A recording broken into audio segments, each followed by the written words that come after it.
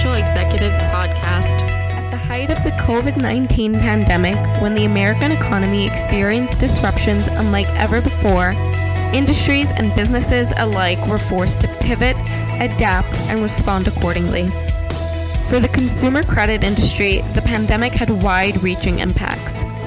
As part of our longer ongoing forward-thinking series, I am exceptionally excited to be joined by Mr. David Fabricant, Senior Vice President and Deputy Controller at American Express. Before we deep dive into this topic and our conversation today, David, can you walk us through your career background and explain to us how you've managed to find yourself a home at American Express? Sure, Shivani, thank you. And Janine, thank you for that. Glad to be here with you guys today and have this discussion. My career is an interesting one. I call it somewhat of a unicorn career journey because right out of school, I decided for various personal reasons not to go straight into public accounting, even though I got an accounting degree. Back then, I was told you either do public accounting or you can't be successful at the senior levels. By successful, I now realize it meant those people that were telling me I had to go into public accounting, it was them that they were reflecting on. So I set my GPS 28 years ago in 1994 to be a successful accountant. Sounded pretty simple at the time. I worked for 3 private companies right out of school across hospitality, hotel lodging, and professional consulting. Over the first 6 years of my career, I moved around. I moved locations from Houston to Dallas. I moved up through a range of different accounting roles. Most importantly, though, I realize now although I didn't realize it at the time, I had senior leaders in those controllers groups that believed in my potential before I even saw it in myself. And they invested in me when I was there. And actually, from time to time, I still keep in touch with some of them. I credit those diverse range of companies and roles that gave me really the essentials. I cut my teeth, if you will, hands-on experience to know that my GPS was pointed in the right direction. Because in 1999, I made a pretty significant move to Citigroup. It was actually the Associates at the time based in Dallas. It was a financial services company shortly acquired by Citigroup. So I call it Citigroup. And I started as a VP accounting operations controller in their credit card group. I did that for about 4 years and then was able to make an internal change and land an SVP controller role for Citi Financial Mortgage, still based in Dallas. So 2 different types of asset classes within Citigroup family. After about 2 years in that role, still based in Dallas, I decided if I wanted a shot at the big time controller roles, I probably needed to pick up my family and move to New York, where many of the large financial services companies were based, including Citigroup, still is. So in early 2006, I relocated to New Jersey and joined AIG as their consumer finance group controller. This was the banking arm of AIG, separate from the insurance arm. And this banking arm had banks all across the world. It was internationally based business supporting insurance customers. I remained at AIG until early 2011. And shortly after the financial crisis, as you can imagine, for many reasons, decided it was time to make a change.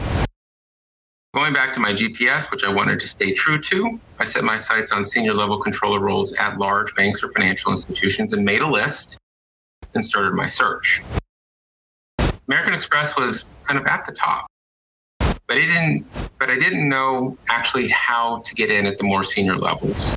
So I tapped my external network, learned a little bit about the company, about the roles available and out there, but I found it very difficult to find the senior roles that were publicly known from the outside. So I turned to LinkedIn, which, by the way, at the time was only in existence for 10 years. This wasn't used nearly the way it is today.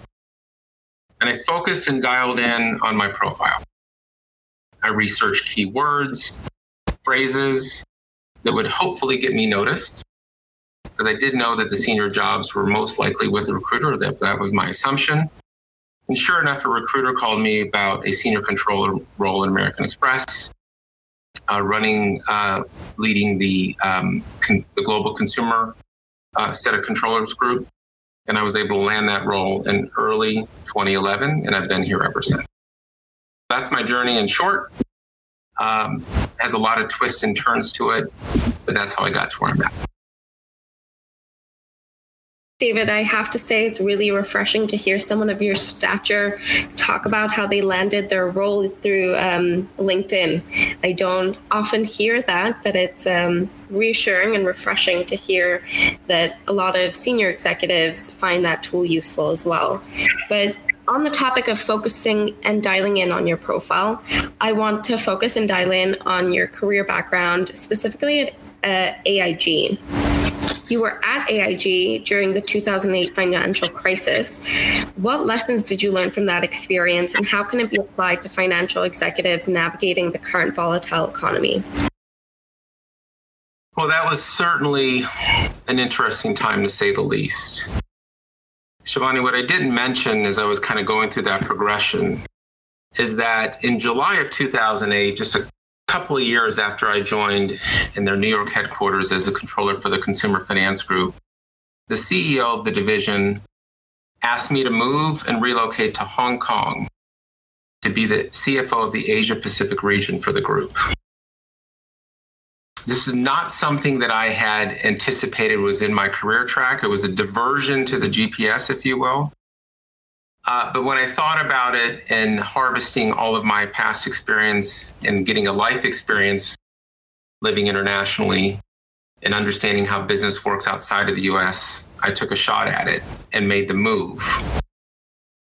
Only on reflection did I realize that there were some early signs of stress already in the marketplace in July of 2008. It just so happens 3 months after coming into the role, I was faced with the most seismic and unprecedented challenge for my company, my colleagues, my businesses, my business partners, my customers, and myself. And that was what you referred to as the 2018 financial crisis. So, the lessons learned are lifelong to me. And when I came out on the other end and reflected back, it was extremely enriching and rewarding to go through it, especially given it was AIG. But here's what I remember the most. Always, no matter what, do the right thing. We always tell ourselves do the right thing, and deep down we all feel like we do. But in times of extreme stress, you can sometimes be asked or guided to do things that may make logical sense, but when you really step back and think about it, don't. And so I learned to say no on some things that weren't right. Even though they seemed logical, they ultimately wouldn't have been the right thing to do. And I said no to those. So always, no matter what, do what's right. Don't assume people that you looked up to can handle it. There were certainly some senior leaders in the company that I put on a big time pedestal, really inspiring. But when the crisis hit, they didn't hit the mark in my book, and other leaders rose to the challenge. So the people that you look to for guidance, always keep your aperture expanded and wide, because other leaders can always step up and continue that inspiration. Stay committed to the end. This is one where I had a personal stake that I wanted to see this division to its conclusion. So about a year after the financial crisis, I relocated back to New York. I was supposed to be there for 5 years and it ended up being 1 year. And I helped wind up the division. So I saw it through the end. That felt really good. Be vulnerable, especially in times of crisis. I shed some tears with my colleagues and leaders when I was in Hong Kong because we really didn't know what was going to happen. You have to be vulnerable. Balance hope with reality. I always tried to give hope, but also have a sense of really reality and what we were staring down. Didn't always have the right set of facts to do that, but I tried to put the best judgment around it that I could. And finally, never take liquidity for granted. Liquidity at companies, your own personal liquidity. AIG learned the hard way, and so did many other financial institutions and companies, to never take liquidity for granted. It can dry up in an instant, and that's actually what happened at AIG. It dried up in 24 hours. So those are the 5-6 things that I remember the most going through the financial crisis, living abroad in Hong Kong. It's so refreshing I will say it's so refreshing to hear you talk about your international experiences living abroad and kind of how much that taught you, not just about business outside of the United States, but kind of just these life skills that you've been able to adapt and kind of bring with you into each role that you've taken into, that you've gone to after AIG. I do have a follow-up question. Absolutely. Just the follow-up to that is you have to flex different leadership muscles when you're actually living in a different country and different cultures. And I didn't realize that until I got there. I went back to the same old thing that had worked. And while some of it surely did, I missed the mark on a lot of things. And so that is what I learned about being international. And I will second that, even though I'm not in a leadership position. I moved to the United States as an international student and have transformed, a lot tremendously through my own international experiences. So I can only imagine, what you learn at a later stage in life when you are in leadership positions and how maybe easily or perhaps how difficult that translates into role to role and country to country.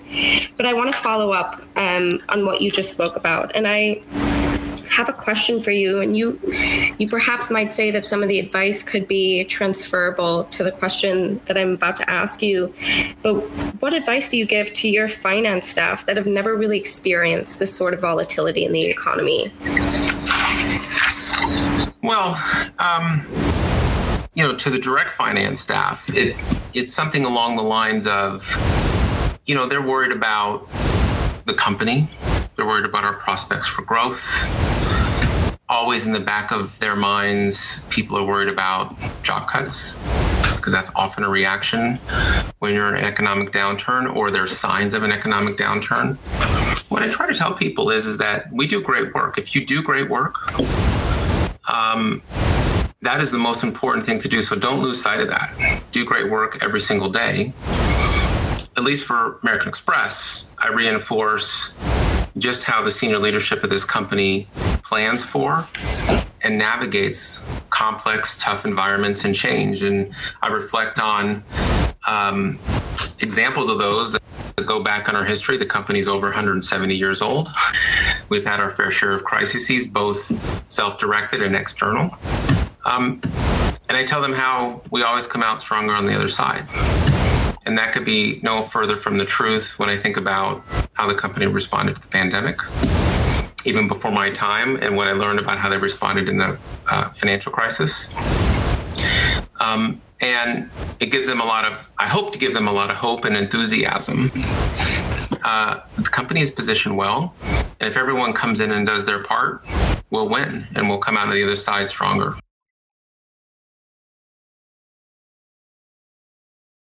That sounds like very solid advice, and coming from somebody who's been through a tremendous deal of experience in the financial services sector. What I want to pivot to and ask you now is, given your experience in financial services and what you've seen and dealt with and responded to, how would you describe the current environment under the current economic uncertainty? Yeah. This is a unique one. I have experienced a large range of economic environments and uncertainty for sure. I suppose they're all unique, but this one, has many different and arguably conflicting signals to me. We're not in a credit crunch. Some would have thought maybe that was the case at the start of the pandemic, and there were some signs of troubled waters, but it didn't seriously manifest itself. There's really not overarching concerns about liquidity post a pandemic, both at financial institutions or with customers and corporates that they do business with. You do have to remember that there was unprecedented levels of government stimulus injected into the economy and consumers. I think that is still and has helped produce some stability. The jobs report that just came out last week was fairly strong. I think it exceeded some expectations. Unemployment now is not crazy high, still a little elevated, but not crazy high. I would say, however, there is an academic recession debate happening right now. And Some would say that we're probably in a technical recession, given GDP has fallen for 2 consecutive quarters, I think is a technical definition. But it doesn't feel like a real recession to me, at least individually, and at least through the lens that I can look at through my company. When you think about the recent market trends, some would suggest we're in a bear market. So I'm not kind of giving you some signs on the other side of the scale. Add to that everything we've been hearing about and reading about regarding inflation and what the Federal Reserve Bank is doing, reacting to that. Rising interest rates, both at pace and amount. Somewhat unprecedented, unique. So it's tough to say what all this means, but I kind of put all of that through the filters, and I'm no economist. I'm a controller. I tend to stick to the actuals. I do that best, but I filter all of these signals, and I would say the current environment is uniquely complex. And for financial services companies trying to predict what credit to give, what reserves to provide for those credits that you give, how to raise money, right? What is debt going to cost you? There's a whole lot of smart people in financial services trying to predict what will happen. We do have, I'm sure you've heard in some of the other sessions, we do have an early vantage point. Because banks, I think, to me, are at the very beginning of the economic cycle because they facilitate commerce, lending, borrowing, and in my case, credit card transactions where people are, and corporates are spending every day. That is generating economic outcomes. And so we get to see early on if that is accelerating or slowing down, and we dice it and slice it every way you can think about. Who knows what's going to happen? Who knows if we're on the cusp of a big downturn? We're on shaky grounds, but I see positive signs, and I see signs of concern on both sides. David, first of all, no need to apologize, because I'm sure if my dog was here, he would have barked right back. No, I'm sure my dog would have barked right back, and this would have turned into a little dog and dog interview. But no need to apologize. I think it's just, the realities of working from home. But I really like the way you answered my question. I have a follow-up for you, because you just said, who knows what's going to happen? We're on shaky grounds, and there are promising signs here. But I guess what I take away from that is there is a level of uncertainty, and that is going to be there. But how do you translate that uncertainty into your disclosures and to investors? Is it a black and white process for you, or does it take a fair amount of judgment? Well, uncertainty is scattered throughout all of our disclosures, specifically in our 10Q and 10K. You just think about it, and I know we'll touch on this a little bit, the way financial institutions and banks have to reserve for future credit losses. That is all based on uncertainty, and that's usually a good signal on how banks are thinking about the future. But we're very careful on the judgments that we make, the way we're running the business, and we disclose in full transparency, what the outcomes could be if our judgments don't hold true. Outside the rules that the SEC makes us do that on, that's just good disclosure. And so that's what we try to do in various sections of our filings. From time to time, we'll get some questions, but, we're pretty open and transparent about how we're thinking about those uncertainties, how we're planning for those. And we put a lot more context around that in our earnings calls every quarter and when questions come in. And those uncertainties, sometimes, as time goes by, we feel a little bit better, and so we'll dial back. Sometimes some uncertainties get a little bit more obscure, and so we'll dial them up. But we try to tune the disclosures to exactly the way we're feeling about the business, and put them out there for people to evaluate. Thank you for taking that on the fly. Before I go into our next question, I do want to remind the attendees that I'm having a great discussion with David here with my questions. But as much as this conversation is, prepared and directed by us at FEI, it's really meant to be interactive and engaging. And so I do, prompt all of our attendees who are listening into our conversation to really submit questions, and David will answer as many as we can get to.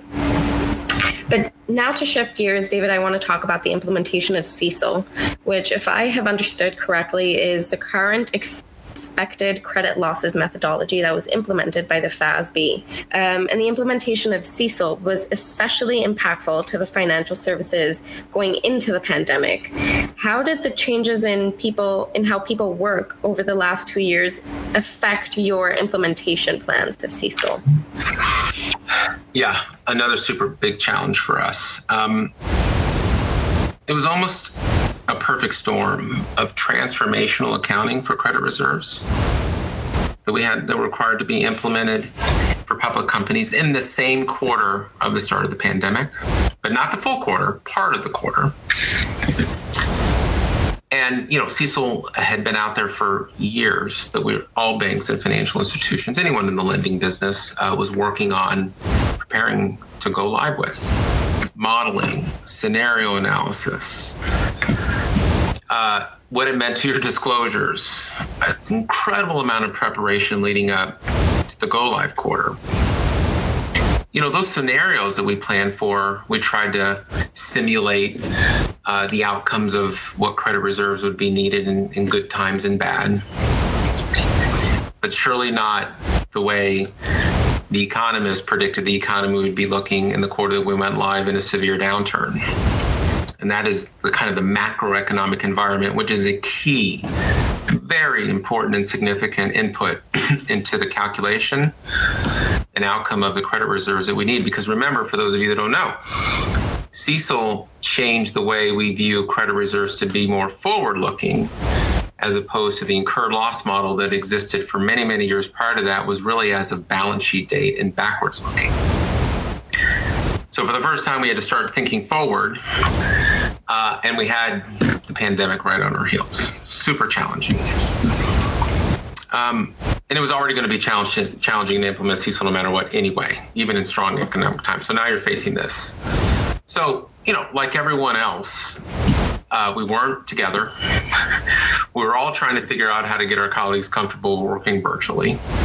But we had to double down on our collaboration tools and the technology the company gives us to do our work remotely and work through it.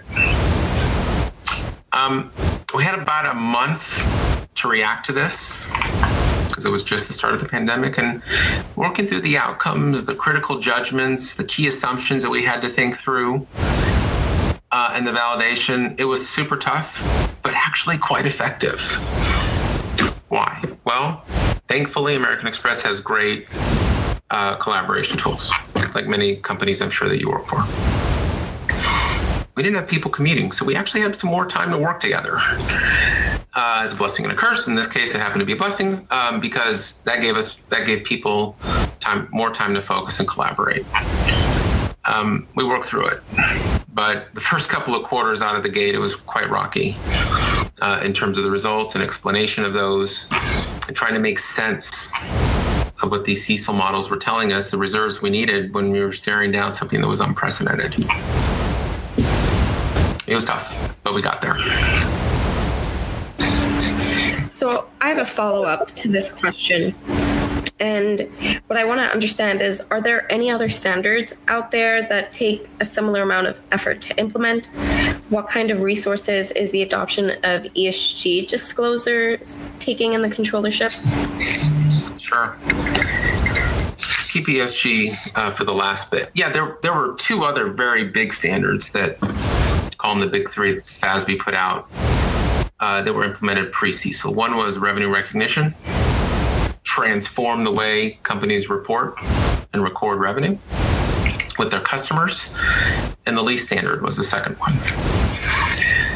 The lease standard for us was not a big deal because we have some leased assets, but nothing anywhere as complex as a retailer, say Walmart, for example, or a restaurant company.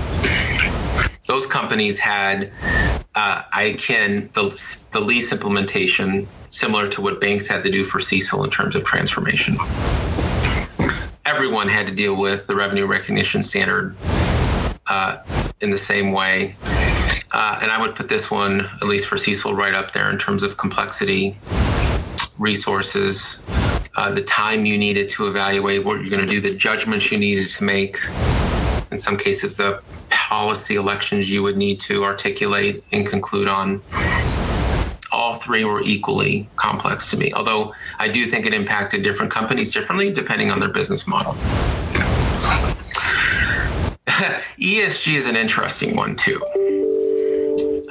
because as many of you know, the SEC proposed transformational ESG disclosures that would come into companies' 10Ks beginning in 2023.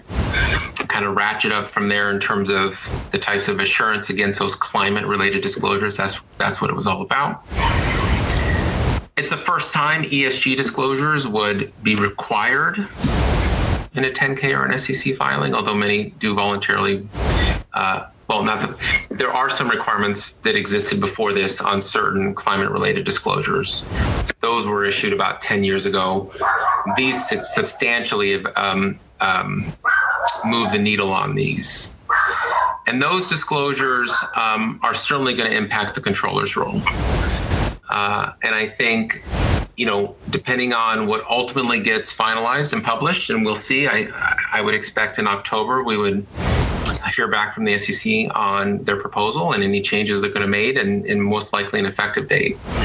Controllership organizations are going to have to get involved because these are going to be disclosures that are both in MD&A and in the footnotes and eventually need assurance. They're going to fall under ICFR. So where before controllers were not necessarily maybe completely involved in ESG disclosures, especially in sustainability reports the company just publishes on their websites, it's going to become much more meaningful and important going forward. And on the topic of the evolution or the change that's coming in the controllership's role, there's a topic that I think is impacting the controllership function. And if I'm wrong, I'll open you up to correct me. But what I want to talk about now is kind of the war for talent that's happening in the accounting profession. How do you see this issue and what do you consider it to be the possible solution? I agree with you. There's a war for talent. The reasons why, I think if you line 10 people up, you'll get 10 different answers. I'll give you mine. Although I don't know if I have a solution, but I think I have an approach to best position you to win in this marketplace. We have a new way of working in corporate America, largely. And for most companies, that means flexibility in the days you come in, whether you're fully virtual, we're all at home today, and less geographic boundary lines from what we used to know and respect in the past. I think this has allowed the accounting professionals to really expand their aperture on the types of companies, the nature of the companies, the roles that they're interested in, to look for different growth opportunities across different industries, well beyond a commutable distance from where they live today. And in many cases, they don't even need to relocate. That is I've been using the term size, that is a seismic shift in the way people think about career planning that really didn't exist before. You were kind of geographically bound to the city you lived in and the range of companies that were offering roles in those cities. Yeah, did virtual and hybrid roles, more virtual exist pre-pandemic? Yeah, but they weren't the predominant discussion point when you were looking for a role. It was kind of like, can I commute to a physical location? That's changed now. And colleagues have much more opportunities in front of them. In fact, the whole U.S. is potentially their hunting ground here. In companies, at least when I look for talent now, I'm looking well beyond the New York Metroplex area for certain types of roles. I've never been able to do that before. So my talent pool now is widely expanded. I think you bundle all of those up together, and I kind of consider this maybe the great reshuffling, not the great recession, but I think there's a shuffling going on. Will it stop? Maybe. Will we ever get back to our pre-pandemic kind of historical attrition rates? Don't know. One would think that the equilibrium would re-find its spot, but it's going to be a lot easier to go look for new roles if you really want to. So what do we do in American Express? What am I doing in the controllership organization? A couple of things. We have what I believe is a compelling and attractive, we call it a colleague value proposition. That's more than just the role and pay. It's more than just flexible work arrangements. It's everything the company has to offer a colleague that wants to work here to have an enriching and rewarding career experience. It's evolved over the last 2 years for sure. And we've spent a lot of time looking at it across the senior leadership levels of the company. I think we've got a good solid one. I think that will win the day. That will win in this marketplace. But you can't rest. You've got to always be adjusting and modifying. You've got to be pushing yourselves to think about talent differently. And I think if you do all of that and you don't get too stuck in the ways of the past, which we know worked, like we're all learning this together, you'll win. I will have to admit that that's the first time I've seen an incredibly positive outlook on the Great Resignation. I think you coining the term the Great Reshuffling really shows me your mentality of, the glass being half full instead of the glass being half empty. I love that. But I have a follow-up question, and this relates to one of, at least from my understanding and my perspective of the Great Resignation, is a lot of people have, been scouring for greater opportunities, more flexibility, more pay. How do you communicate the importance of paying more for accounting talent, especially when this is a role that's been traditionally non-revenue generating? Well, there's a whole range of roles that don't directly generate revenue that have to support a company's operations and functions. But I can tell you, I would flip it around and say you need a strong controller's function for cost avoidance. And cost avoidance comes from not complying with disclosure requirements, rules, and regulations, especially in a bank. They can come to you in nasty fines. I think about what we do as our core is protecting the value of the brand. If I do my job and my team does their job well, we're protecting value. And that goes a long ways into producing solid revenue for companies, because as soon as your brand gets damaged, your revenues suffer. So I don't look at paying for accountants as needing to generate revenue. I indirectly, through great work and a strong control environment, ensure revenue continues to grow because the brand is strong. My part in it. Yeah, pay is changing. People are wanting more. Everyone wants more. If the market demands shift, then this is one of those things I said before, you have to shift as well. And you have to react. And that's what we're doing. That's what many companies are doing. I think the companies that don't do that and get stuck in their pay scales, if it is really dramatic, then they're going to lose. And they may be okay with that up to a point. They may be okay with it indefinitely. But, you got to stay relevant. You got to stay current. And you got to stay at market generally. And that's what we try to do. And we do that through the entire compensation packages that we offer. And we do that through the colleague value proposition. Good follow-up. Thank you. And on the topic of people considering shifting positions, roles, companies, what do you have to say to individuals who are considering a move into financial services without a previous experience in this field? Yeah, I would say go for it. Everyone starts at some point with no experience. It's easier at the lower levels, a little harder at the higher levels, but I would say go for it. And here's how you do that, right? Do your research about the company and the culture. figure out what complementary experiences and skills you have and harvest them as you approach an interview or a company that you want to talk to. Read the company's public disclosures. It's easy for me to say as a controller, as a deputy controller of the company, but read them. The 10Q, the 10K, the company's proxy statement, and you brought it up and I'll underscore it, the company's sustainability report. That all is good information to know and will show that you're invested in really understanding the company and you don't come in just wanting to know about the role. For the accountants out there, hopefully we have some, dial into the accounting policies, the critical accounting estimate section, the key footnotes, because if you're hired, you'll be doing work supporting those either directly or indirectly. So know about them, be educated. The other thing I would say is, and I see this a lot in talking to prospects, you have to sometimes be willing to take a step back in order to take a giant step forward.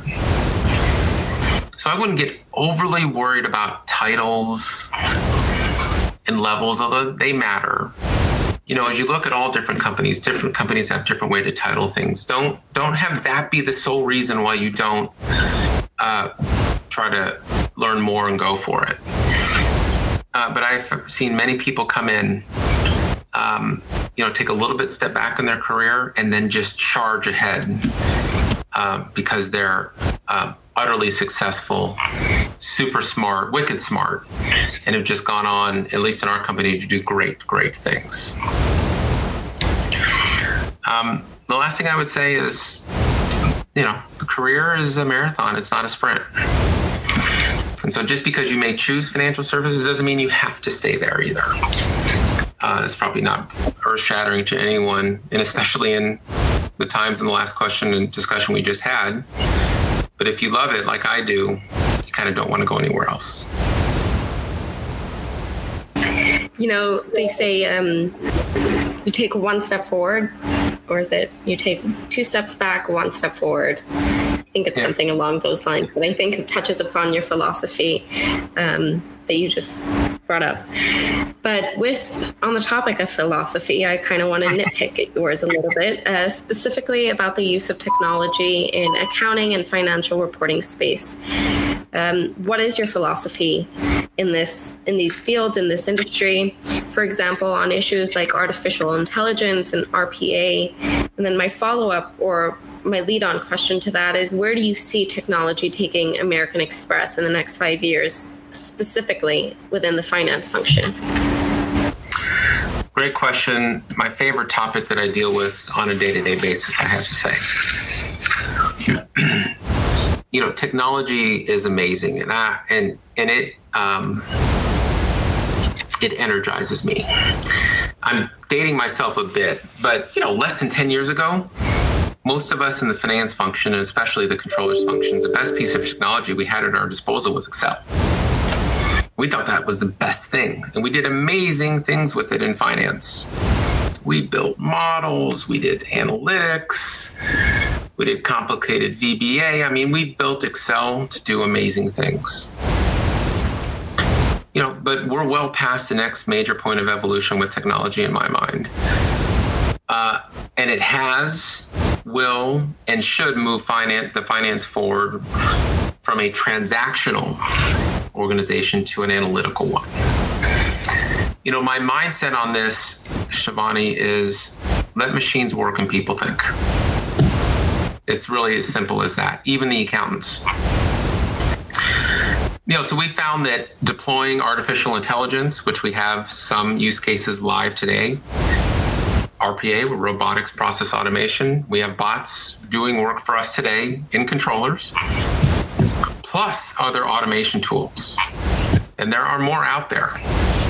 You sometimes can get overwhelmed by the number of automation tools, but we have also stitched together AI, RPA, and other automation tools to create a suite of capabilities.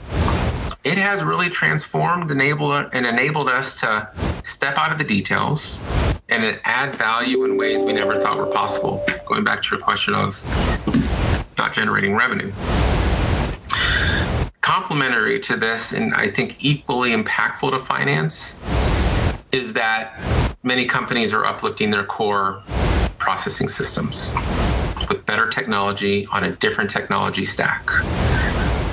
What we've been able to do, and I would suggest everyone try to do this, is have a seat at the table when those major uplifts are happening. Finance needs to be there as those upstream core systems are improving, so you can get your requirements in and figure out, do you have an opportunity to ingest data into your financial ecosystem in a much different way? And if you can, that will give you the ability to transform the way you work. That has been the case with us in a couple of our core systems. And when we combine that piece of work, and I'll give you a quick example in a second, along with our finance-led, citizen-led, finance-led automation. This is automation that I can do on my own. I don't need the help from technology or anybody else in the company.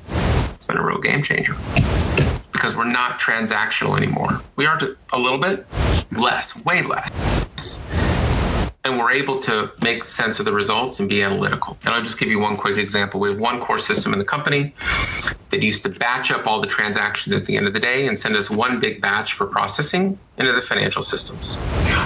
That system was overhauled, and it now has the ability to stream data to us every 30 seconds. Well, that gave us an entirely new way to think about how to consume that. I didn't need to wait to the end of the day now to post a batch and see it the next day. I can do it real time in the middle of the day. Game changer. And I think this is just the start, because the pace of technology is changing dramatically, and finance has to be on the cutting edge of this as well. So my follow-up to you is a really interesting question that I am very personally excited to get your answer on. But how do you balance the investments in financial technology with the investments in people? We think about them somewhat differently. I mean, I think we invest in our staff to build the best team, and we set multi-year long-term goals and resources around that to drive our long-term strategic vision. Whatever the level of resources are, that is what we set our sights and targets to do. But when we think about technology and investing in the right technology, certainly marries up with, how our people are going to use technology and what they're going to do with it. Right, but we make a case for a long-term technology roadmap that also has a North Star to it. And to do that, you have to be strategic and paint a picture of what, at least in controllership, we have painted the picture of what we think technology will enable us over time. And one of those key ideas that we have that we've been working on is moving to a real-time close every single day of the month. Instead of waiting for the month end to happen and a close cycle to happen, if we use technology right, why can't we close every day? Don't know if we'll get there. There's certainly signs that it's possible, but it's only made possible because of the automation that we put in place in the past, how our colleagues, those that we invested in, are deploying that technology, and the technology we think we need in the future. You got to bundle all of that together when you think about where you're investing and what your long-term strategic roadmap looks like. And if you do that well and right, it can be really transformational. David, we are sadly coming to the close of the end of our conversation, and we're going to open up for Q&A.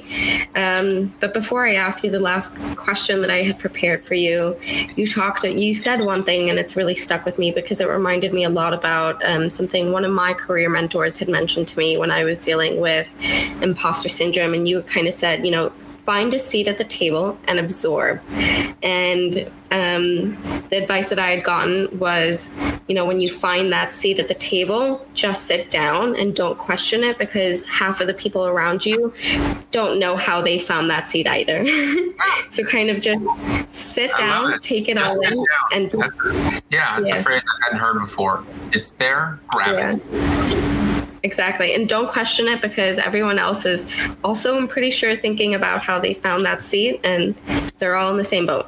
But that was a piece of advice, career advice. And now I want to ask you, what advice do you have for senior financial executives when it comes to managing virtual teams and leading through challenging times? Yeah, I'm really thinking about the last 2 years here for sure. And I certainly didn't get it all right. Every company is different. Everyone approached this differently. Everyone had different ideas. Not all wrong, not all right. But when I step back and reflect on the last 2 years, it really boils down to 4 things to me. Lead, listen, learn, and re-lead, or lead again. We had to start out of the gate when everyone went virtual leading something, and we had an idea and we led it. We had to listen to what our colleagues had to say openly and without bias. And we had to really reflect on that to make sure and figure out what we needed to learn from so that we knew what we needed to change. And then once we had all that figured out, it was time to lead again.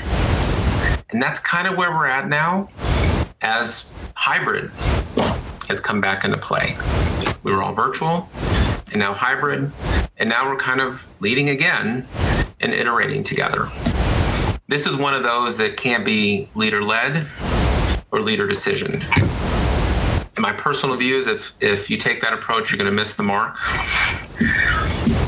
You need real input, and you got to be able to listen to it and learn from it. That's the approach I took. I didn't start there. That's where I got to when it was said and done. And I feel really good about where we're at with our colleagues now. You know, I will say, listening to you talk, you make leadership sound very, very easy. And I'm sure that a lot of people on the call have appreciated our conversation here today. That does wrap up the questions that I had prepared for you. So now I'm going to open the floor up for some Q&A that have come in from the attendees. There's one, so as they trickle in, I'll get started, but there's one here, and it asks, are you seeing in the United States that people are using their credit cards more and getting close to maximum limits? Yeah, whoever asked that, good question. We are seeing people generally use their credit cards more, but it's not because of financial strains. It's because of e-commerce and the way people transact with merchants nowadays. Big box retailer, Amazon, you name it, right? A lot of people's wallets is online versus offline. And so we're seeing volumes in credit card spending continue to rise because it's a lot easier to transact from your sofa or from your laptop, wherever you're sitting. Not so much the second part of your question on maxing out limits. For the customers we serve, we feel really good about the utilization of their cards. This is really more to me about a shift in the way you buy the things that are important to you. You see that in consumers, you see that in corporates. Even the last 6-7 months, return to travel. How many of you have pent-up demand, we've called it, to get out and travel, and you're putting that on your credit card, I would probably suggest. That's where we see it coming from. And that's good. It's good volume. That's good spend.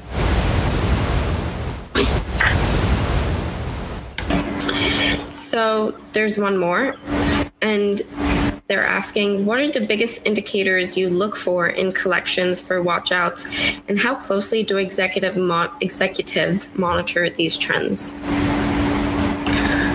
By collections, I think you mean by people that either past due or potentially past due.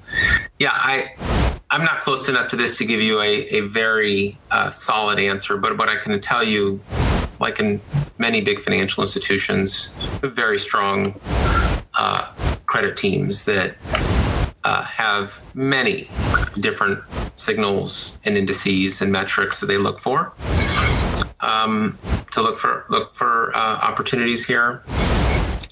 They're obviously monitored very, very closely. The health of any bank's assets, those earning assets, and in our case, credit card receivables and loans, are the lifeblood of the company. So they've got to be cared for, and they've got to be monitored. And that's exactly what we do.